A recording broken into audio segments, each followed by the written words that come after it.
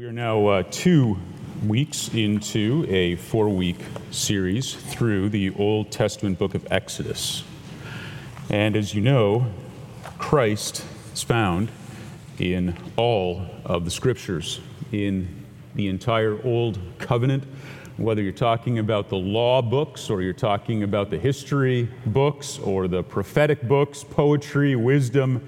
It is all pointing to Christ. He is revealed as such in the Gospels. He is proclaimed as such in the book of Acts. He is explained with detail and theological nuance throughout all of the epistles. And then you get to the book of Revelation, and his second coming is anticipated.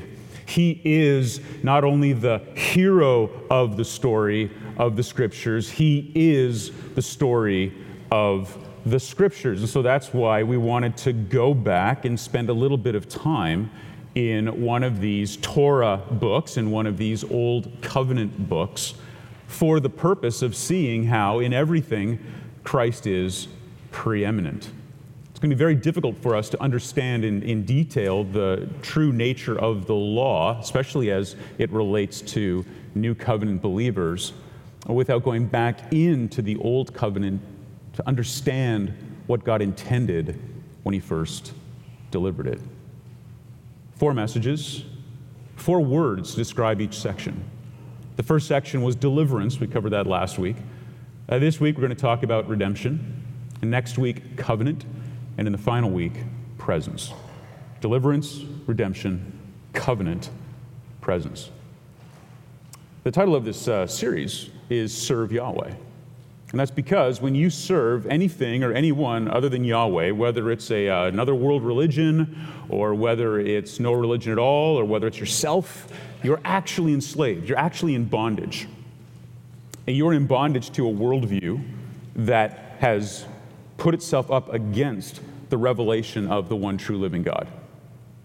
You're in bondage to your own impressions.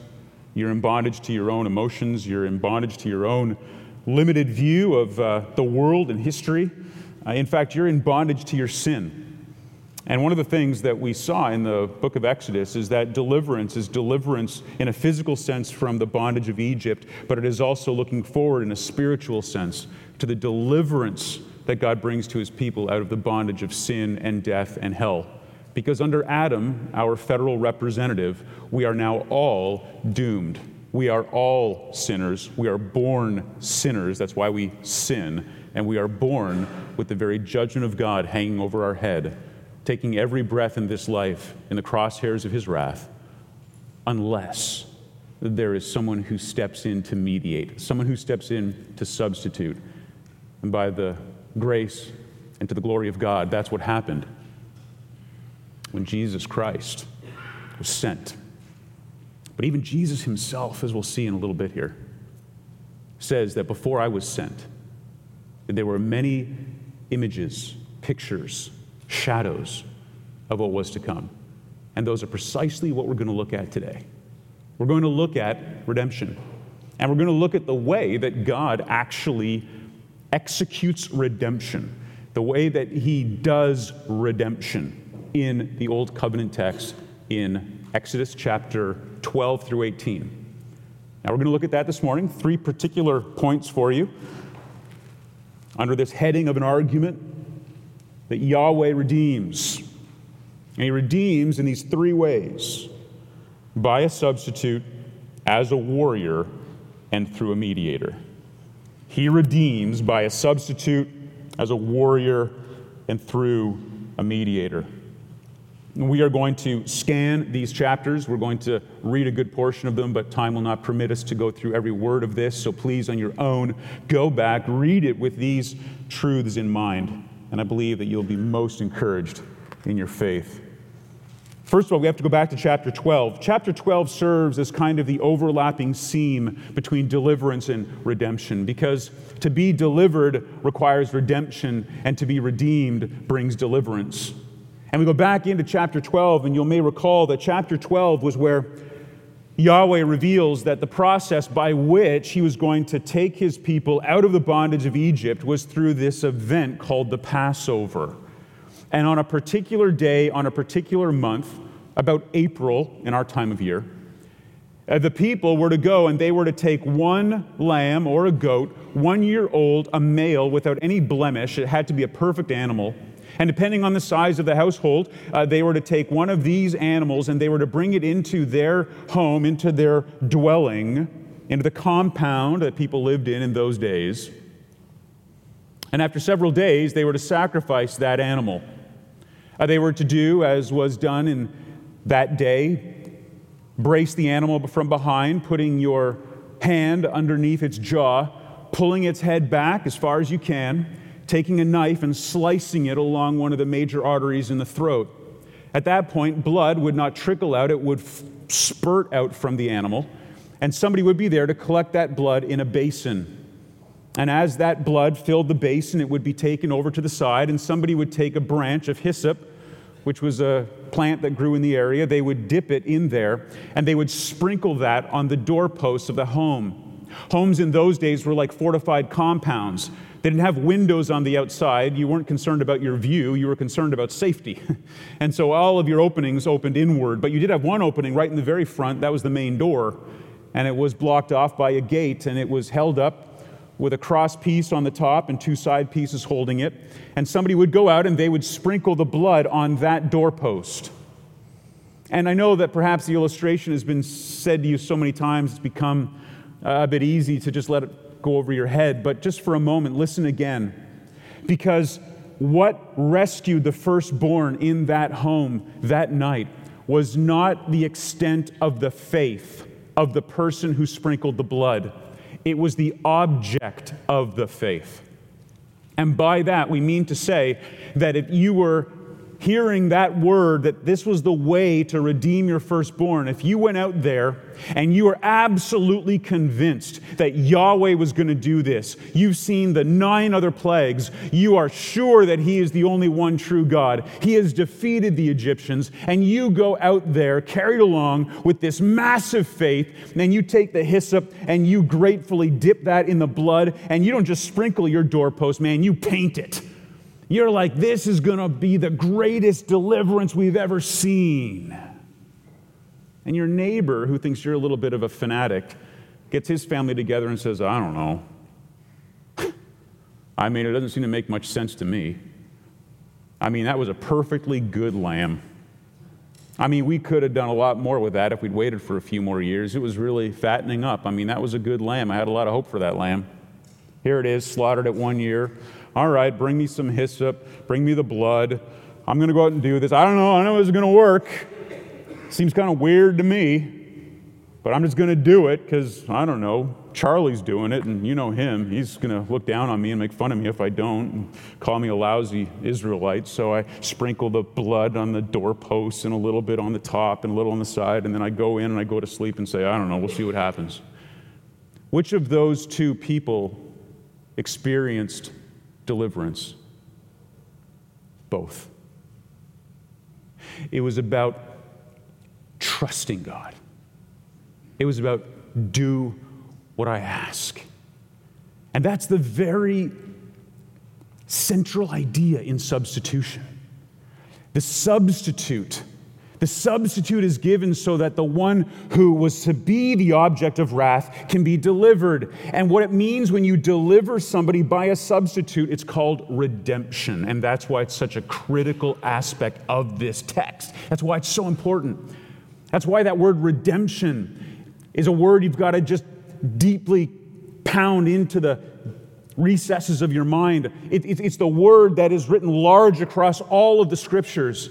We serve a God of redemption, a redeeming God, a God who purchases back with a substitute something that is precious to Him. And that is the entire purpose of chapter 12, to lay that out for us, to show us that it is God who strikes the firstborn. It was the firstborn in that culture that would die for the sins of the rest of the family. In a patriarchal society, in a patrilineal society, in a patrilocal society, all those words that begin with patra, it means father. It's the father's house.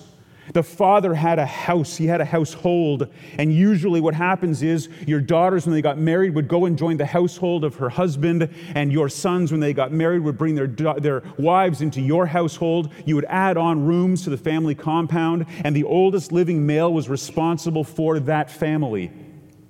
And if that family had done something that had caused it to fall into a bad reputation, or they had done something that was going to cost them a life, it was not uncommon, even before Moses' day, to put the older son up there, the oldest son, the one that was going to carry on your name, and sacrifice him for the family.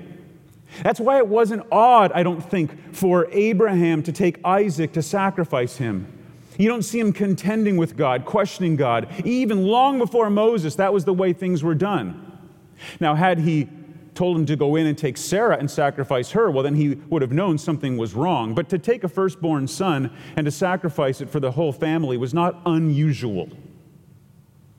What is unusual is that when that firstborn son was going to be sacrificed, but a substitute is given, a redemption occurs. And so what you have here is a redemption event that's going to cause a lot of questions. A lot of questions. Because God was very clear. He said, you need to tell your son when he asks you every year about this ritual you do, this Passover ritual, he's going to ask you why, and you need to be prepared to explain to him why. And here's how this works.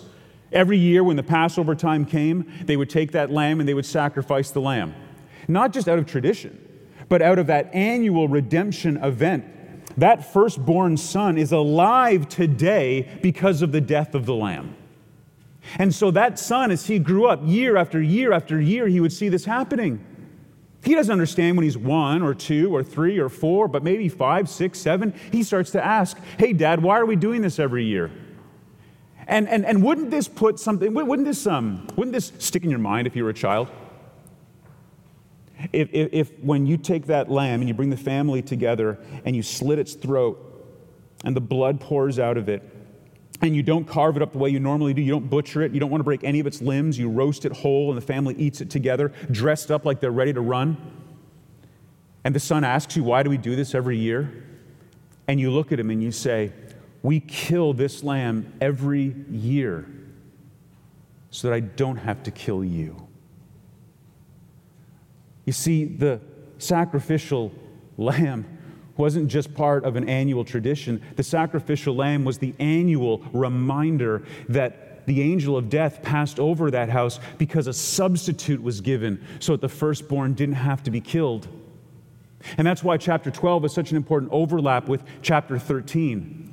Because in that next chapter, the Lord begins to explain to the people of Israel why this is so important. He says in chapter 13 at the beginning, you can look down and see this. The Lord says to Moses, consecrate for me all the firstborn. Now this goes beyond just the son. This goes to all of the animals as well. Remember the Passover angel, when it came, the Passover angel, the angel of death, killed not only the firstborn sons in all the households without the blood on the doorpost, but also the animals. And so God says to Moses, this is going to be part of the ongoing remembrance. Every time your animal, every time your farm animal has a calf, you need to redeem it. You need to kill it. You need to sacrifice it. The firstborn of the lambs, kill it. The firstborn of the goats, kill it. The firstborn of the donkeys, it says, you can break the donkey's neck or you can kill a lamb in its place. But that lamb, that goat, that animal was either killed or there was a lamb substitute killed on its behalf. Now, just for a moment, think about this logically, contextually.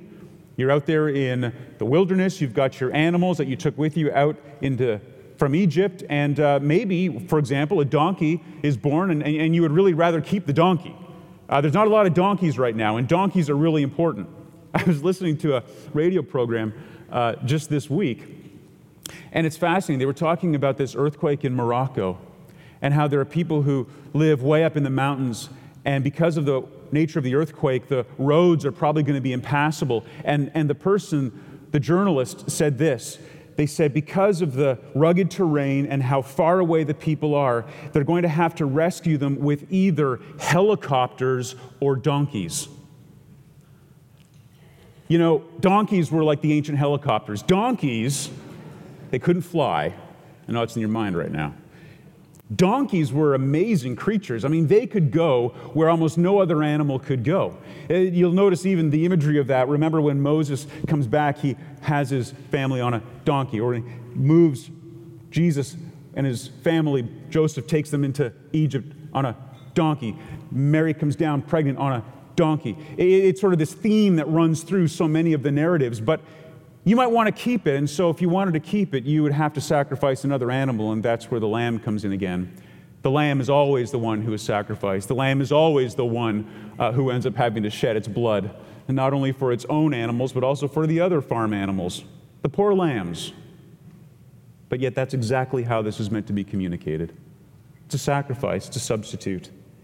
Notice here that it was, again, the firstborn animal or the firstborn in the household that was killed. Each and every one of them had to be redeemed.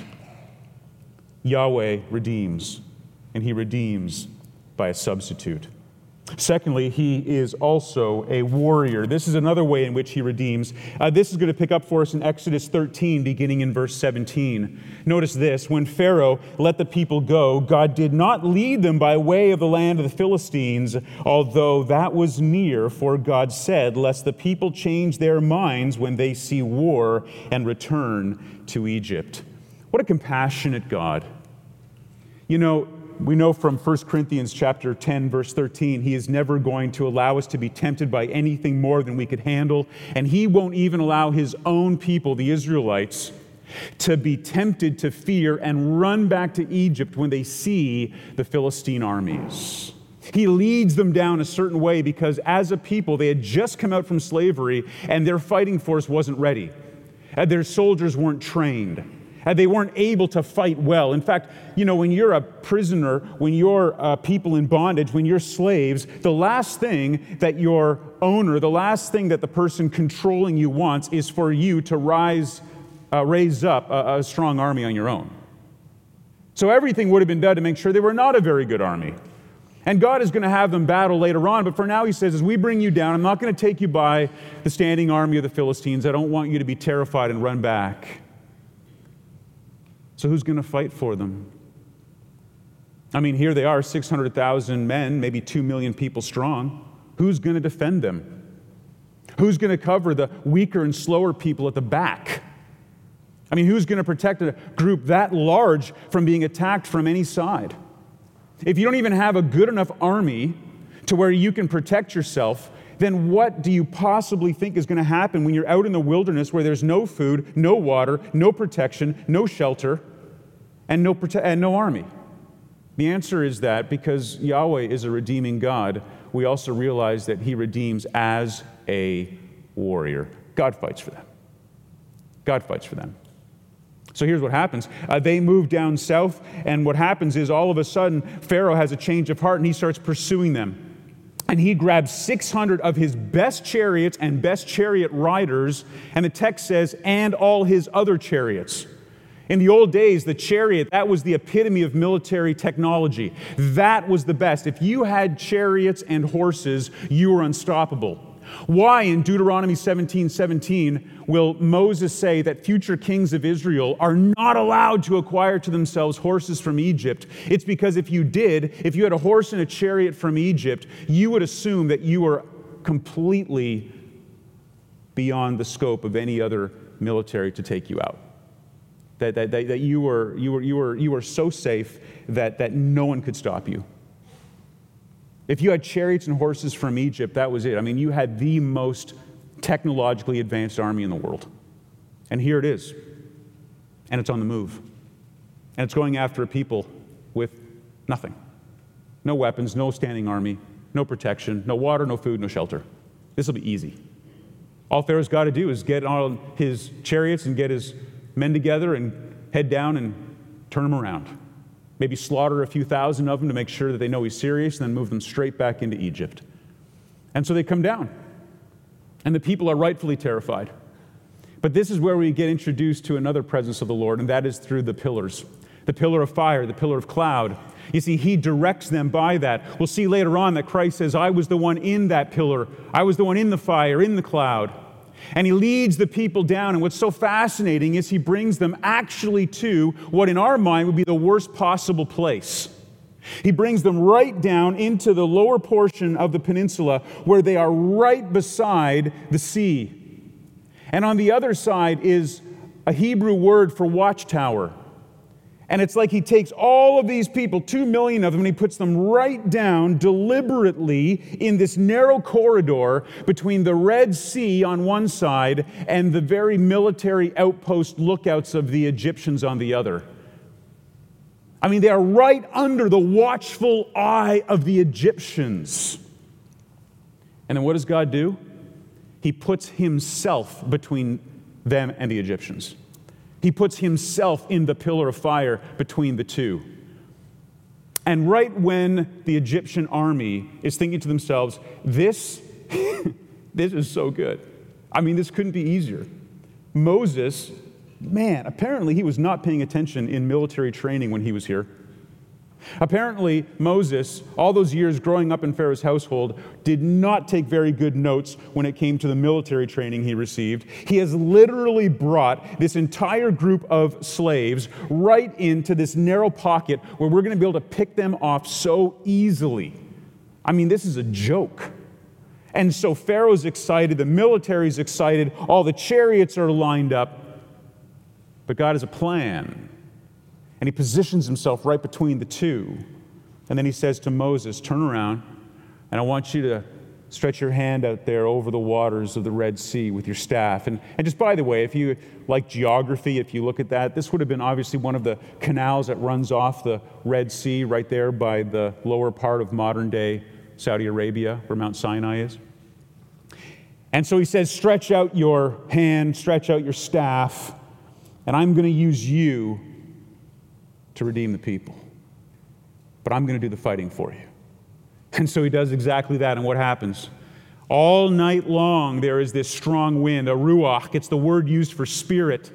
It is the Spirit of God moves upon this water, moves upon this hindrance that would seem to be a hopeless barrier. And what does he do? He separates it so that there are massive towering walls of water. And he is there, the pillar of fire. On the other side are the Egyptians. They can't see what's going on. The waters part. The land becomes dry. There's all this debate, where exactly was this? And some people say it was here. Some say it was there. Some people argue it had to be in this one spot because there's a natural land bridge underneath. Listen, everybody. God doesn't need a natural land bridge when he does a supernatural parting of the sea.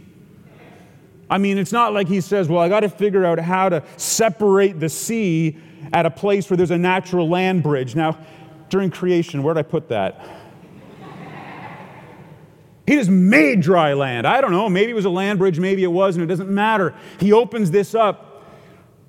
And all they know, looking at it from their side, the Egyptians, is that this pillar of fire suddenly steps aside, and the people they thought they were going to be able to pick off easily have already made their way across. And they're well across by the time dawn breaks. But that's not to worry because they're just a bunch of people on foot. We got chariots. Pharaoh says, go. And they start hurling in to this corridor. And you can just imagine it. The people are 3/4 of the way through. All of a sudden, the sun comes up. They look back, and what's happening? All of the dust cloud from the dry ground behind the chariots as this massive army comes chasing after them. It's got all the power. It's hurtling after them. And they don't even have anywhere to scatter. You can't go back into the army. You can't go left. You can't go right. You can only go one direction, and that's forward. And so they start moving. And Moses brings them out. Come on, come on, come on. The army's getting closer and closer. And then what happens? The Lord says, put up your hand again. And the waters begin to close in. And I think that if you look at the narrative, the way it's explained is the waters begin to close in at the far end. It all starts collapsing in. And it says that the Egyptian army was terrified. They turn around and they try to get back out. They realize they can't make it to the other side, but they can't get back out because that's already collapsing. The dream is collapsing. And everything is flowing in on top of them. And now here they are, halfway, 3/4 of the way through. It doesn't matter. You can't outrun a wall of water when it's falling down upon you as the wrath of God. And so the massive weight of that water, the massive weight of that wrath of God comes crashing down upon them, and every single horse and rider are destroyed. And the children of Israel stand on the shore on the other side, and they're looking at this still sea with the entire Egyptian army dead underneath it. That's not because Moses is a great leader. That's not because they're good warriors. That's because God is a warrior. If you do any studying in theology, especially of God in the Old Covenant, there is a motif called the divine warrior motif. And you can study this throughout all of Scripture. It's a fascinating study. God, the one who fights for you, the strong arm of the Lord. He is the one who makes up for the people's inexperience. It is his strong hand in chapter 13, 9 and 14 and 16, and chapter 14, 13 and 14 and 25. It is his strong arm. Salvation comes from him. 14:13, fear not, stand firm, see the salvation of Yahweh, which he will work for you today. He does it for you. You rest. Now, what does this lead to? Very simply, the Song of Moses, chapter 15. Moses responds by writing a hymn. Chapter 15, verse 3, Yahweh is a man of war. Yahweh is his name. Verse 6, your right hand, Yahweh, glorious in power. Your right hand, Yahweh, shatters the enemy. Verse 12, you stretched out your right hand. The earth swallowed them. Why? Because in verse 16, we have been purchased. God is a warrior. Miriam, Moses' sister, was a prophetess. Remember, Miriam was the one who looked after Moses when his mom, Jochebed, put him in the Nile, in the basket, another word for ark. She is the one who Pharaoh's daughter sent to go and find someone to nurse the child. Aaron, his brother, was a few years older than him, obviously able to live. The genocide from Pharaoh hadn't happened yet, where they were killing off all the firstborn sons. And so Moses is out in the wilderness with his immediate family. And Miriam, who was a prophetess, used by God to do the work of an old covenant prophet, she picks up her tambourine and she reiterates chapter 15, verse 1, the opening part of the song. And she brings the women out together, and the women repeat the beginning of that song, no doubt playing the rest of it and teaching the people the song. This is very common. We see that, remember, when we hear about the songs that the women sang. Saul has killed his thousands, David his tens of thousands. It's very common for the women to come out with their instruments and to sing and to lead the people in song, talking about the glorious deeds of the mighty warrior that is their God. Now, there's one more example of this where God is a warrior for his people, and we're going to jump over to chapter 17, verse 15 for a moment. Just very briefly, there is another war a little bit later on. The descendants of Esau, the Amalekites, start to pick off the people at the back end of the caravan, and so Moses goes to Joshua and he says, I want you to take some of the fighting men, and I want you to do battle against the Amalekites. And what we see here in chapter 17, 15 to 16, and Moses built an altar and called the name of it, Yahweh is my banner. The banner was another word for a staff. It was what you would hold up. It was the sign that you were the one who was in charge. Later on, it's why the kings would hold up their sword. The Roman Empire had a staff with an eagle on top of it so you could tell which one was which. There were so many at some point, then they began to hang pieces of cloth on it. They were called banners. It's where today we have a flag, sometimes with an eagle on top. That all came from the Roman Empire. I bring that up here because it was a sign of military advancement. God was their warrior. So God, the great Redeemer, Yahweh, the one who brings redemption by a substitute, sacrificial lamb, as a warrior, as the one who fights for them, and then thirdly, through a mediator. Let's go back and pick it up at chapter 15 and verse 22. After the song has been sung of Moses and Miriam's song, the people get on the road again. And this is so amazing. After all that God has done, we have the 10 plagues, we have the deliverance of the firstborn, we have the pillaging of the Egyptians, we have the crossing of the Red Sea. After all of this that God has done for them, the people begin walking from the place where the Red Sea came in and destroyed the Egyptian army, and before too long, they start to get hungry and thirsty, and they turn their complaint to Moses. And one of the things I want you to see is that throughout this whole section, it is Moses who is the one that receives their grumbling. Just by way of overview, let me remind you of this. In Exodus chapter 15, 24, chapter 16, verse 8, 16:28, 17:3, 17:11, over and over again, it's the people grumbling against Moses. They grumble against him and Aaron. He is, in effect, becoming their mediator. And they're grumbling to him because he is doing something on behalf of Yahweh. And what's so interesting is that when God finally gets tired of their grumblings, he turns on Moses and he says, "Why are you grumbling?" Even at that point, he stands in as this mediator for the people. Now, I don't know about you, but if I was Moses, I'd be pretty tired at this point. Nothing's worse than grumbling people, okay? You've been in a context where someone's grumbling, and it's just so irritating after a while. And Moses is done with it. I mean, at one point, he gets before God and he's like, "Look, I don't know, kill me or kill them, kill one of us."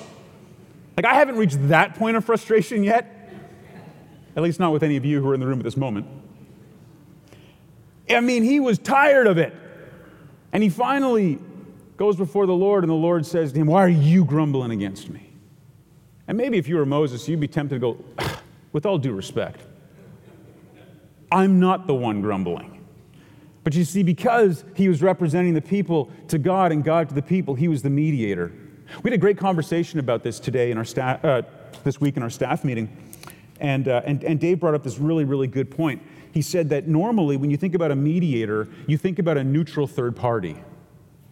If you go to arbitration today to avoid going to court, if you hire a mediator, you want that person to be neutral. It's kind of like step 2 in Matthew 18 when you bring a witness in. I don't want a partial witness. I want somebody who's going to hear both sides and make a decision. A mediator in Scripture, in this case, is actually the opposite of that. That is somebody who represents, but they represent both sides. Moses represents the people to God and God to the people. You see, the people will be so terrified of God in a few moments here, we'll get into this next week, that they don't even want to go up on the mountain to hear from God. They're terrified. They say, "Moses, you go for us. You go be our mediator." Likewise, God is not going to bear with the people, he says, so he sends Moses to be the mediator for the people. Mediation is one of the key ways in which God interacts throughout all of redemptive history. In all of his redemption, there is this mediator. And so we see it in Moses. And we'll pick up the story here in chapter 15, where Moses brings them water. He brings them water by being a mediator between them and God. They get to the place Marah where the water is bitter. And God says, "Go take that log or tree in the Hebrew and throw it in, and then the water becomes sweet." And he says to the people, "I have brought you to this place of bitterness to deliver you from bitterness, to remind you that I am the God who brings healing, and I will always heal you, and I will not bring upon you the plagues of the Egyptians." Through their mediator, God is revealed as not only deliverer, but also healer. Beyond that, we see in chapter 16 the famous account of the bread from heaven. And I don't know why in my English translation the heading just says bread from heaven, because it's also quail. It's meat and bread from heaven. I mean, you're missing the best part. It was meat in the evening and bread in the morning. Remember, the quail came out in the evening, and the people could collect those, and the bread came out in the morning. It landed like dew, like frost on the ground. They picked it up, and it was sweet like honey, and they called it manna. They're complaining to Moses because God brought them out into the wilderness, they said, to die. They start using really sarcastic language. They say things like, "What? There weren't enough graves in Egypt?" Man, if I was Moses, wouldn't you just want to, well, anyway. They're being all sarcastic, giving you an attitude, whining, complaining, grumbling all the time. saying, whoa, there weren't enough graves in Egypt. You're bringing us out here to the desert to die? And so what does Moses do? He goes before the Lord. He says, I don't know what to do. We need to feed these people. They keep complaining. And God, in his kind, gracious benevolence, delivers them, redeems them from death with the quail and with the manna. And we see that in chapter 16, beginning in verse 1. And see what it says there in verse 29. See, Yahweh has given you the Sabbath. Therefore, on the 6th day, he gives you bread for 2 days. Remain each of you in his place. Let no one go out of this place on the 7th day. So the people rested on the 7th day. What is all this pointing to? It's all pointing to the fact that even early on, before the giving of the law officially in Exodus 20, which we'll get to very shortly next week, God says, I want you to go out there every day. You're going to collect enough bread for that day. If you try to keep enough for tomorrow, you're going to get up in the morning. It's going to be full of maggots and stink. And of course, it's amazing when you read the narrative, and the people disobeyed, and the people disobeyed, and the people disobeyed. Grumbling on one side, disobeying on the other. I mean, it was nothing but difficulty for this poor leader. But anyway, he says to them, when you come out there on the 6th day, go ahead and you can gather up twice as much, because it will keep on that day. And so they do, they gather twice as much. Why? Because God was sending them a message that one out of these 7 days would be a day set aside for Sabbath rest. Now, we can talk a lot about the Sabbath, and we will in the future, but let me just give you this little preview. This is something I had to learn. Doesn't matter what I do. But since I've started that sentence, I'll finish it. I don't Sabbath well. I don't vacation well. I get antsy.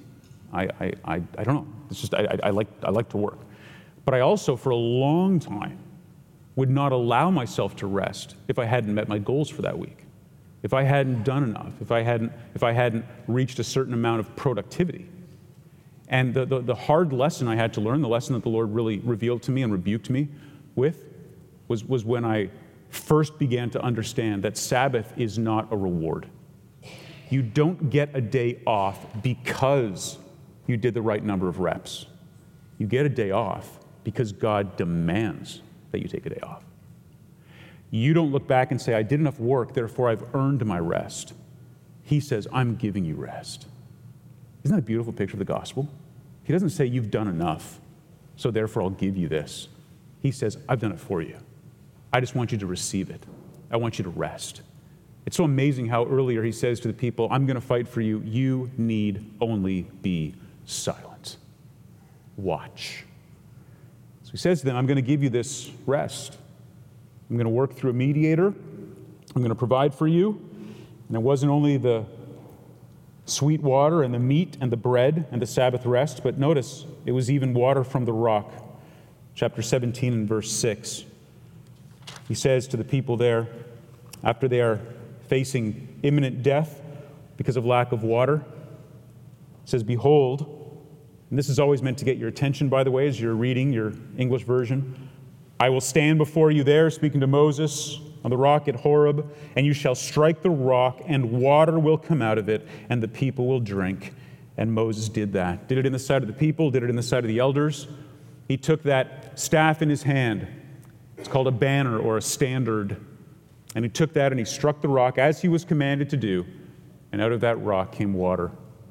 The people could drink because of Moses. They could eat because of Moses. They were healed because of Moses. Not because Moses had the power himself, but because Moses was the mediator of a redeeming God. There's one more mediator, and I would draw your attention to chapter 18, and that is Jethro. Jethro, you'll remember, was Moses' father-in-law. And so you'll see in verse 2 of chapter 18, now Jethro, Moses' father-in-law, had taken Zipporah, Moses' wife, after he had sent her home, along with her 2 sons. Back to what we said earlier about the father's household. My father's house. The father's house was the house of the patriarch. The patriarch was responsible to be a redeemer of his household. This is why Abraham goes to rescue Lot. This is why Boaz redeems Ruth. And we go on and on about that. We do not have time for that this morning. But throughout all of Scripture, you see redemption and the Redeemer as a theme. But when Moses goes back to Egypt to lead the people out, he sends his family home. So Zipporah and his 2 adult sons are now living back with Jethro in Midian. Moses takes the people from Egypt across the Red Sea and into the area close to where Jethro lives. And so Jethro comes down. They commute down to see what's going on. They've spent the whole time out in Midian hearing about this from afar.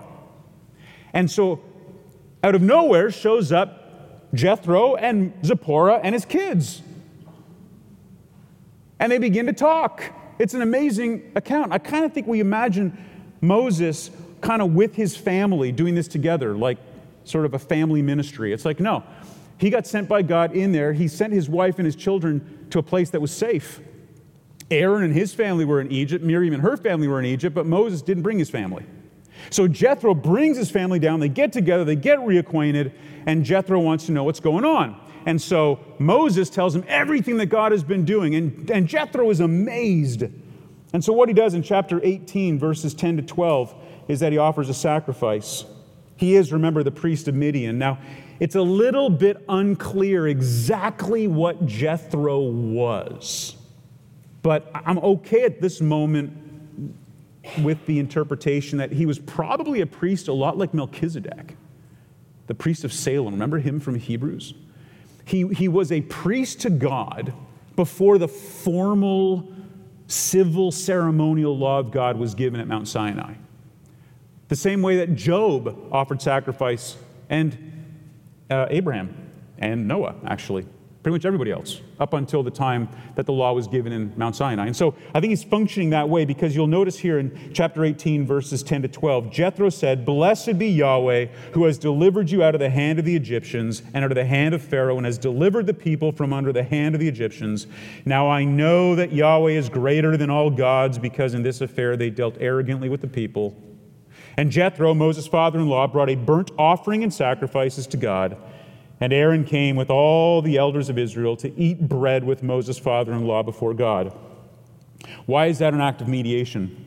Because before Aaron was set aside and the Levites were set aside as the priests for the people of Israel, Jethro came, and Aaron and all of his brothers came and allowed Jethro to be the priest on behalf of the people. He offered the sacrifices. They joined him and they ate bread together with him. And there's one other way in which he mediates, not only with worship, but secondly with wisdom.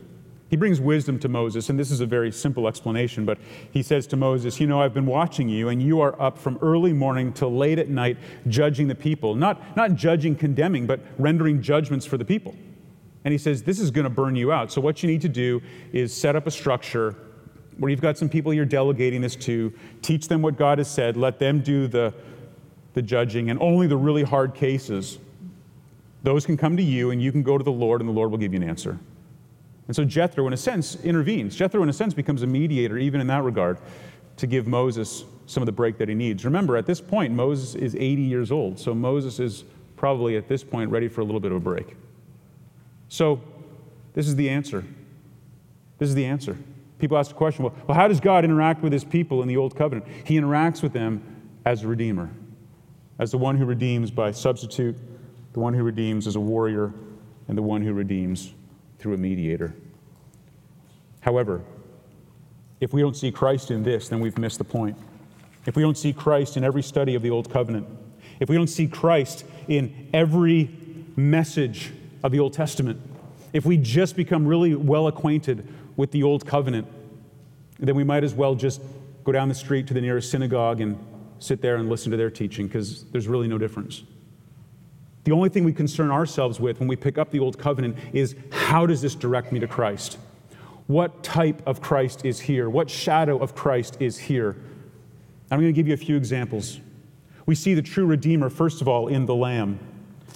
You see, we see this in chapter 12, 26 to 27, but you also know that it is John in John 1:29, John the Baptist, who says, "Behold the Lamb who takes away the sins of the world." One of my favorite examples is in Mark chapter 15, verse 20. As Jesus leads the people out, he says that as he is being led out to be crucified, that he is being led out. The word is exodus, his exodus to crucifixion. He is in the Lamb. He is in the firstborn. In chapter 13, 15, the firstborn is talked about in Exodus, and we see in Colossians 1:18 that Christ says, I am the firstborn of all creation. Now, don't believe what the cults tell you, and that is a proof text that somehow Jesus was created by God. What he's saying by saying the firstborn, not firstborn chronologically, firstborn in preeminence. It was the firstborn in that culture that received a double inheritance because that firstborn son was going to be the future patriarch. He was going to be the one responsible for the family going forward. Jesus says, I am the firstborn, Colossians 1:18. He is the angel of Yahweh. John chapter 8, verse 18 says, I am the light of the world. He says, I was sent. In John chapter 8, the context is the Feast of Booths, which is also about him.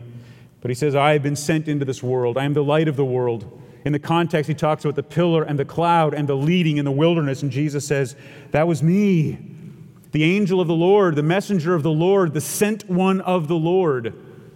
It's not always an ancient, pre-incarnate vision of Jesus, but in many cases it was. He is also the bread. Exodus 16:4.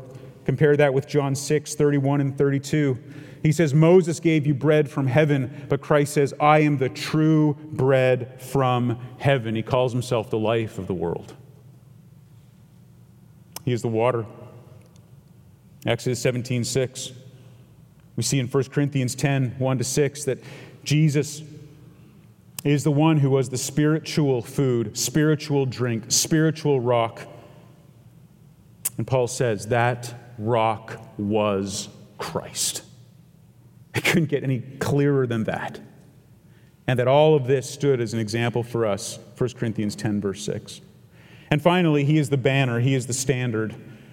Now, that's what is raised up during the battle with the Amalekites. We just briefly touched on it, so let me return to it for a moment. Remember, Moses says, I'm going to go up on the hill and I'm going to pray. And as I hold up my arms and I hold up the staff, the rod, the banner, the standard, all those words are the same in the Hebrew. The battle went for the children of Israel. But the minute he put them down, the battle began to go for the enemy. And so as you remember in the story, they bring a rock for him to sit on, and then they come alongside him and they hold up his arms, and he holds up that staff until the battle is won. Well, in the same way, Numbers 21:8-9 says that it is that same type of standard that is raised up in the wilderness when the people are dying of serpent bites. And if you just look upon it, you will be redeemed. You'll be delivered. John 3. We all know John 3:16. Unfortunately, we seem to ignore John 3 on either side of that. It's part of a longer discussion with Nicodemus, an Old Testament scholar, and Jesus says in John 3:13-15, the serpent that was raised up in the wilderness, that's me. And if I am lifted up, I will draw people to myself for redemption. Revelation 3:21, it is Christ who sits enthroned. You see, Solomon, when he stood before the people with his arms raised in 1 Kings 8:56, he says, all of the promises that God has made to you have been fulfilled. And then in Luke 24:50, it says that Jesus leads the people out, his disciples out. It's the word exodus again. He gives them an exodus out before his ascension, where he raises up his hands and, like the high priest going into the Holy of Holies, ascends to be the mediator. Jesus says, I am that banner. I am that standard. Arms raised high, banner waving, the one who before the very throne of God lives to make intercession for you. He is the Lamb. He is the firstborn. He is the angel of Yahweh. He is the bread. He is the water. He is the banner. He, from before the foundation of the world, along with the Father, living out and executing the eternal covenant of redemption, to bring to himself and into his Father's household all of those who were chosen and elect and their names written in the book of life before they were ever born. That is why he says, in my Father's house there are many rooms. I'm sorry to shatter your 1950s Baptist hymnal, but there's no mansion in heaven. You're not getting a mansion. It's got nothing to do with what Jesus was talking about there. He's talking about that ancient household where they're adding on rooms for everybody. My Father's home, my Father's compound. There are many rooms, and I'm going to make one ready for you. That's what he's talking about. It was always him. It was always them.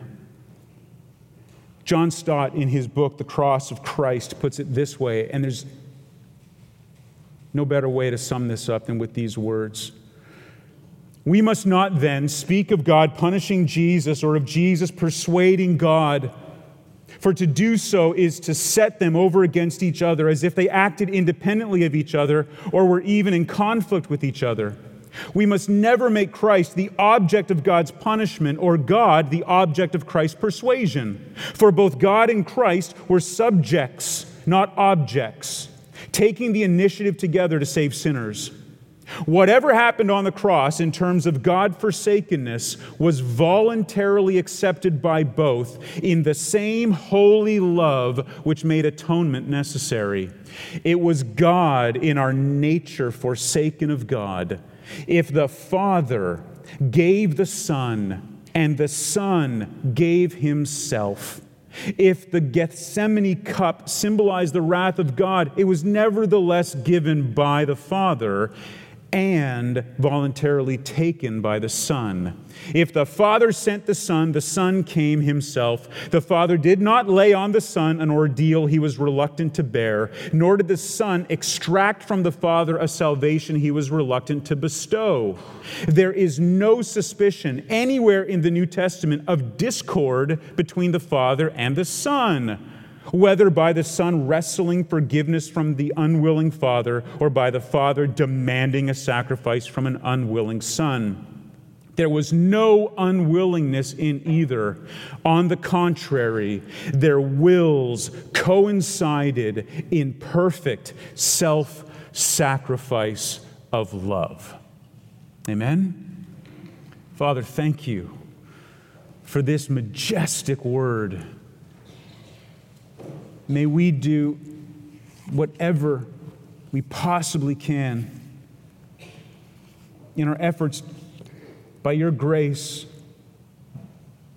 to do the slightest justice to the magnificence of what you've revealed to us here as our Redeemer. Allow us to go from this place once again overwhelmed by the reality of Christ, the true and better Adam, Noah, Abraham, Moses, David, Israel.